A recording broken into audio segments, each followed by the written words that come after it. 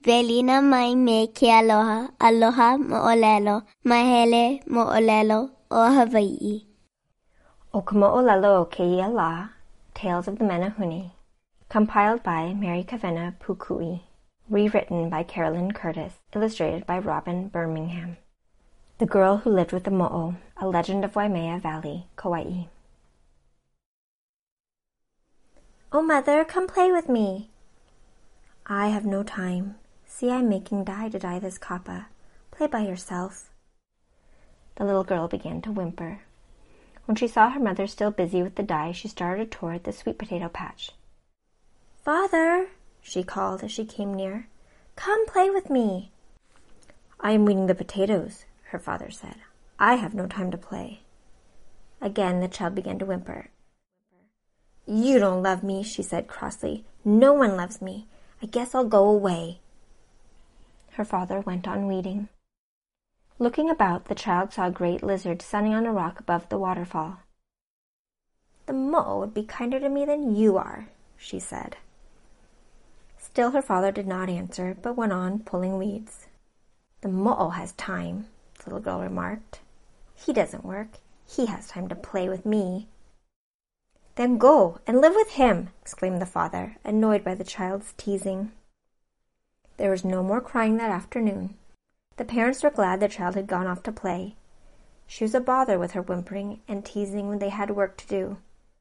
But as darkness fell, they looked for her. They called and hunted. No one had seen her. All night the parents searched. In the morning a neighbor came. I've seen your child, he told them. She seems safe and happy. Come. He led them toward their garden. From there they could see the waterfall, and on the rocks above it, touched by the morning sun, lay the great mo'o. Nestled happily against him, they saw their child. The father called to her. Startled by the sound, the great lizard leaped over the fall and disappeared into the cave behind it. The child ran to a small opening above the fall, and she too disappeared into the cave. Don't worry, said the mother. She will come for food. But the child did not come. Often they saw her sunning beside the mo'o or quietly playing with him. Since she seemed well fed and happy, they let her stay. But as she grew, they said, that is not a good life for a girl. She must learn the work of women. She must have friends about her and learn their ways. Again they called to her and urged her to return to them. But always, startled by the calls, the mo'o leapt over the fall and disappeared into the cave, while the girl ran to the smaller opening above. At last the parents went to a kahuna. The father followed his advice and brought a net.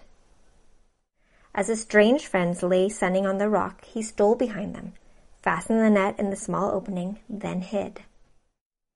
The mother called, "Oh, daughter, we want you to come home." The mo'o leapt over the fall and disappeared behind it. The girl ran to the small opening, but was stopped by the net. In a moment, the father had her in his arms. The family moved from Waimea Valley to the village. At first, their girl was a wild, unwilling prisoner, but soon she came to love the sports and friendship of other girls. She learned to work beside her mother and was content. But all her life, people called her the girl who lived with the mo'o. Pipi Holo Ka'au. Olelo Hawaii vocabulary found within this mo'olelo. Kapa, word for bark cloth. Kapa was traditionally made out of paper mulberry, hibiscus, ulu, or mamaki bark. Mo'o, lizard, reptile of any kind, dragon, serpent, water spirit. Kahuna. Although many definitions are found throughout time, the term commonly refers to an expert in health, healing, religion, science, or craft who underwent intensive training and are attuned to the spiritual side of their expertise as well as the material side. No na ike pili ho aku e imi ana ma ko ma alohamo'olelo.com.